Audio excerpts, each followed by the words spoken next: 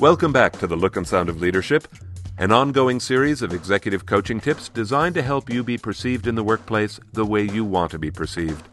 I'm Tom Henschel, your executive coach, and today we're talking about leading with your heart.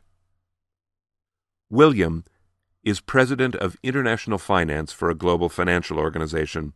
He was proud to tell me he'd been invited by his alma mater to give the keynote address at a prestigious alumni career forum.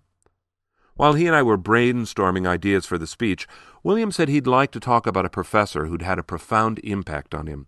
As he told me about this influential man, William choked up with emotion.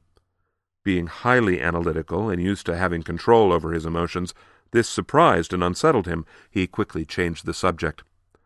Later in the session, he mentioned this professor again, and again his throat constricted and his voice quavered. He clamped down and said, "Well, I guess I won't be talking about that." When I asked him why not, he said, "Well, I certainly don't want to get choked up in front of 1,000 alumni." "Oh, yes, you do," I said. Over our next few sessions, William and I engaged in a surprisingly passionate debate over the impact he might have if he displayed genuine emotion while standing in front of 1,000 strangers. He felt strongly that showing emotions on the stage would make him vulnerable and ineffective.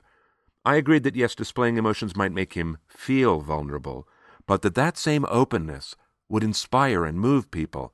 However, I said, if he covered his emotions over, people might hear him, but they would never feel him.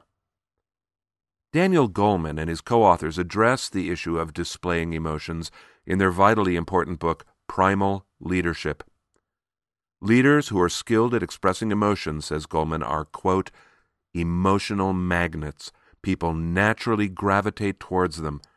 Without a healthy dose of heart, a supposed leader may manage, but he does not lead. Close quote. In order to have a healthy dose of heart, we need to recognize and understand our own emotions. Recently, Martha, a very expressive senior director, was telling me about a situation that she said had made her angry. As we explored it together, she discovered that in fact she hadn't been angry at all. She'd felt embarrassed and defensive, but not angry. Yet she had believed she'd felt angry. Like so many of us, Martha's not completely fluent in the language of her emotions. On those rare occasions when she's willing to admit to having any feelings in the workplace at all, she often names her feelings incorrectly. Without an ability to describe her emotions accurately, she's much less likely to understand them or manage them well. When I got back to my office, I sent Martha our feeling word grid. It charts words from strong to weak across a range of categories such as fear, happiness, uncertainty, and so on. I send this grid to many clients. People who resist displaying their feelings at work often begin to soften after they read the chart and recognize that in fact they've already experienced many of the words they see there. Since their feelings are showing up anyway, they reason, why not be able to name them accurately? As Goleman says, because emotions are so contagious, especially from leaders to others in the group, leaders' first tasks are the emotional equivalent of good hygiene, getting their own emotions in hand. The feeling word chart might help you get your emotions in hand. If you'd like to receive it, go to our webpage, essentialcomm.com. That's essentialcomm with 2 M's. On the home page, on the lower right-hand corner, there's a Contact Us button. Just ask for the word grid. We'd love to send it to you. By the way, William chose to risk feeling vulnerable, and he talked about his professor during his speech. In spite of all his adrenaline, his emotions did indeed well up and show themselves. Throughout the rest of the weekend, people mentioned that specific portion of his speech to him over and over again.